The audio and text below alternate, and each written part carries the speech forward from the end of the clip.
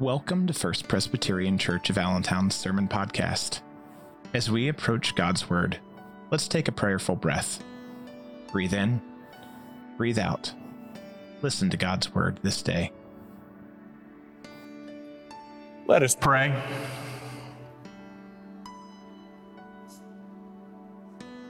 Oh, good and loving God, we pray for your Holy Spirit, that through these various voices and human words, we might once again hear your holy word. In Jesus' name we pray, amen. One of the many changes brought by the Protestant Reformation was a reformed understanding of vocation, of one's purpose or calling in life, of one's work. Prior to Martin Luther and John Calvin, the common thinking was that the perfect life was one that was devoted to serving God outside of the world, withdrawn from the world, untainted by physical labor, to be a priest or to live and serve in a convent or monastery. Those who worked in the world were thought to be engaged in a less worthy way of life and were in some ways considered second-class Christians. Reformers like Luther and Calvin reframed our understanding of work. The work of lay people was not inferior to the priests, it was simply different.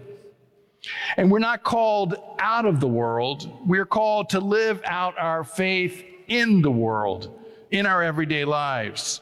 To do something for God and to do it well became the fundamental hallmark of authentic Christian faith.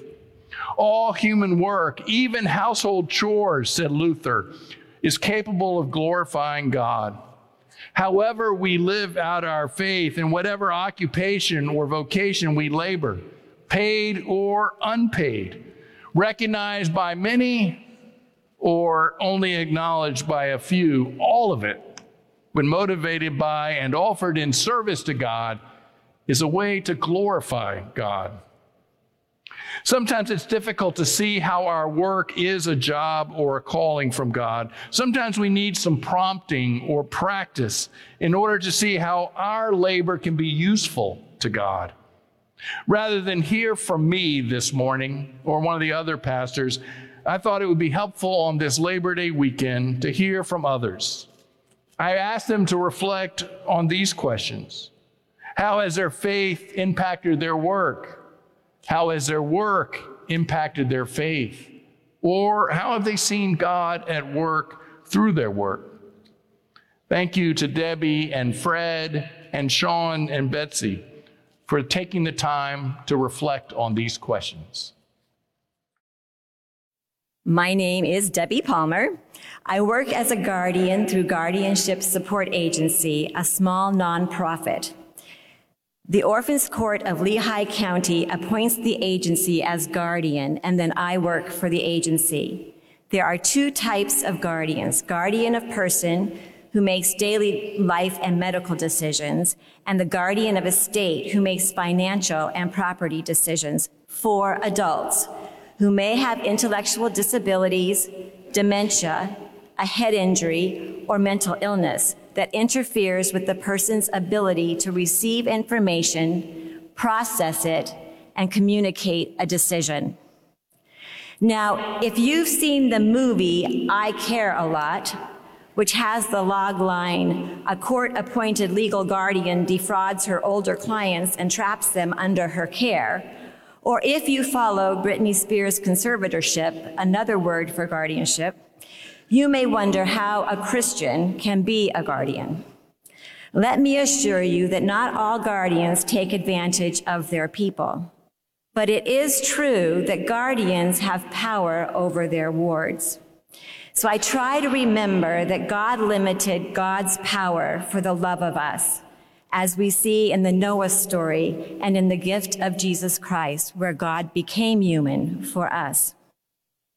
So I attempt to follow God's good example and encourage my folks to speak for themselves, providing choices and choosing the least restrictive living arrangement. I'm always mindful of this power. I don't think I would have found the joy and pleasure in my work if I'd done it in my 30s. First Presbyterian Church prepared me by lifting up God's love for those the world calls the least of these. When I was younger, I would have thought that the least of these are people I should help. But I was ready when I was older to discover that the least of these are beautiful human beings in whom I can take delight, as I'm certain God takes delight. So I have a few brief stories to share with you. Mr. CJ walked everywhere, loved the out of doors, regularly laid in the sun in the city parks. He entertained me with stories of going AWOL in France during World War II. I suspect his officers weren't as amused as I was. He had this contentment and a fullness of life I found enviable, although he had almost no personal belongings.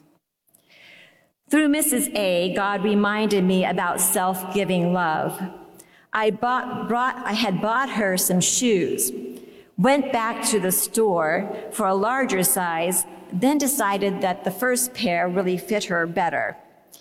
It was the end of the day, I was really tired, and I just wanted to leave that pair of shoes there and go home. But I had a nudge, so I took the shoes back and retrieved the original pair.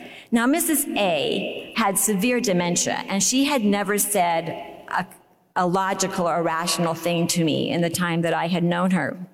So I was tying her original new pair of shoes on her foot, and she takes my face in her hands and says to me as clear as day, "I love you."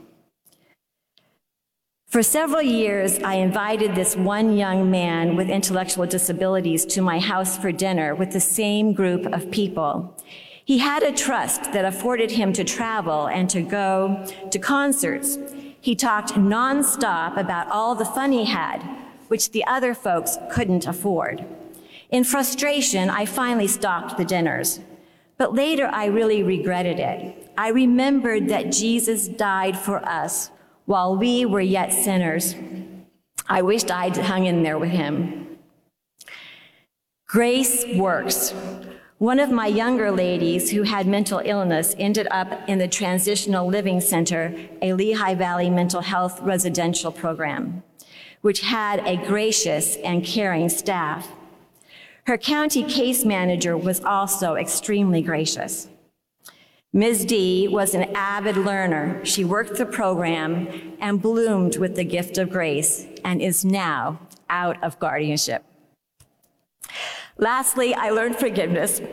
Sorry. One of my lady's granddaughters was angry about her grandmother having a guardian. She had dressed me down several times. Now, her grandmother had several body systems which were in decline, and the doctor and I had decided that it was a good time for hospice. While the granddaughter was speaking to the doctor, I forced myself to go over and tell her about the decision I had made, expecting that she was going to be very angry at me. Before I said a word, she turned to me and said, "I am so sorry for the way I've treated you." I was totally flabbergasted. As a guardian, I enter into the life of people who never invited me to come in. They often have medical problems. I'm so sorry. Few family members who visit or much to enrich their life. Through all of this, we learn to be honest with each other.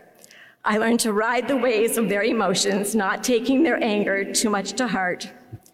Through the good and the bad, we usually grow pretty close. It's an amazing gift from God. I'm Fred Preuninger, an elder, but currently not serving in office. The last time I spoke to the congregation, it was from that lectern, and it was for the stewardship campaign. And I was asking for your time, your talent, and your treasures.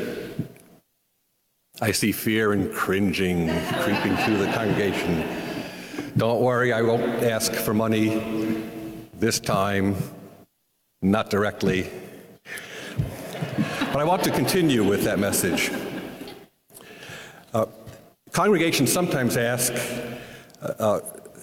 use stewardship testimonials from members. And what I have to say is a little bit of that. I'm one of those people for whom stewardship ministry is very important. I like to talk about money and values, purpose and priorities, community and cooperation. I started Sunday school and church at age 5 when my mother took me there hoping some good would come of it.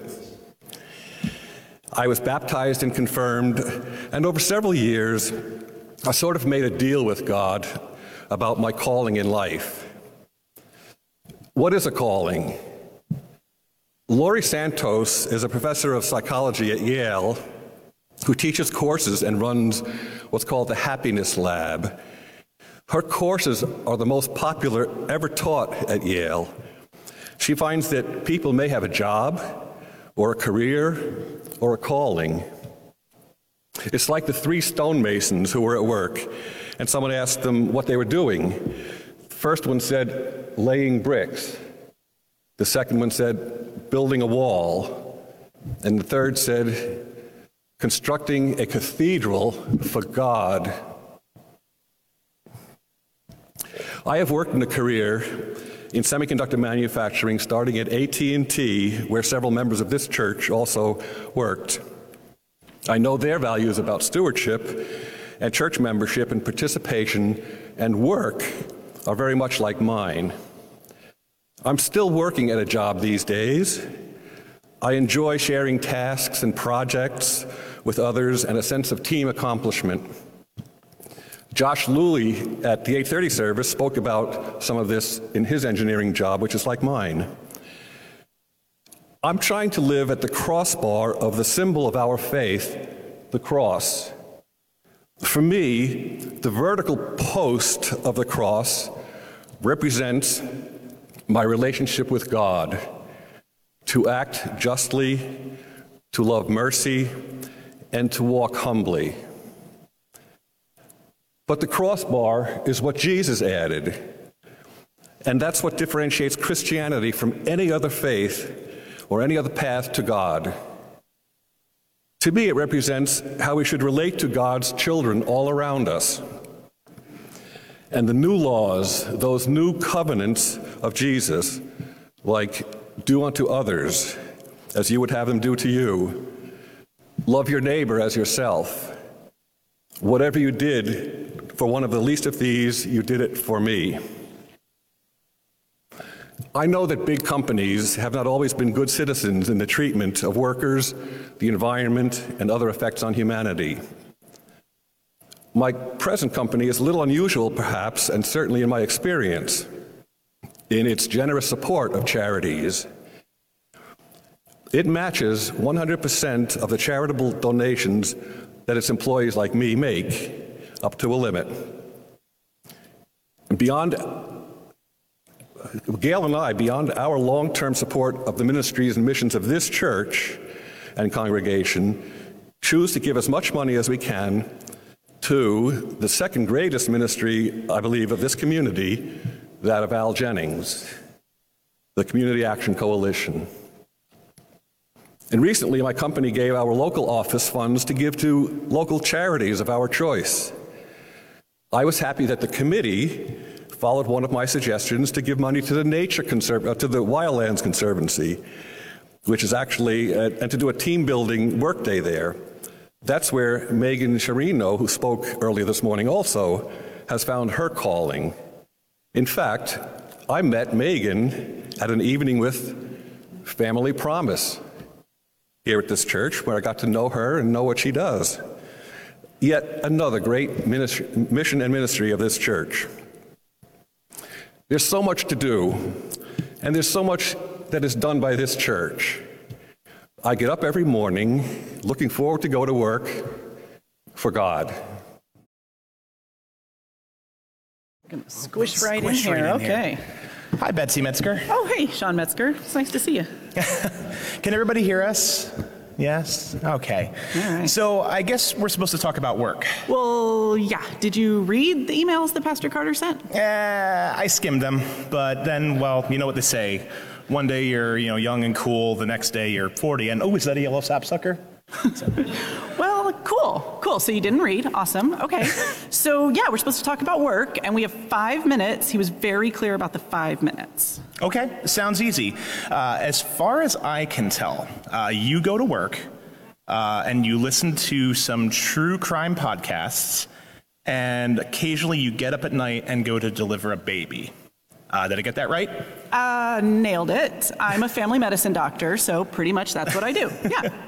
That's right, not a pediatrician. How can I forget? Sidebar for a fun story, come ask us about our first date. It was awful. Okay, so what do you say when people ask what you do?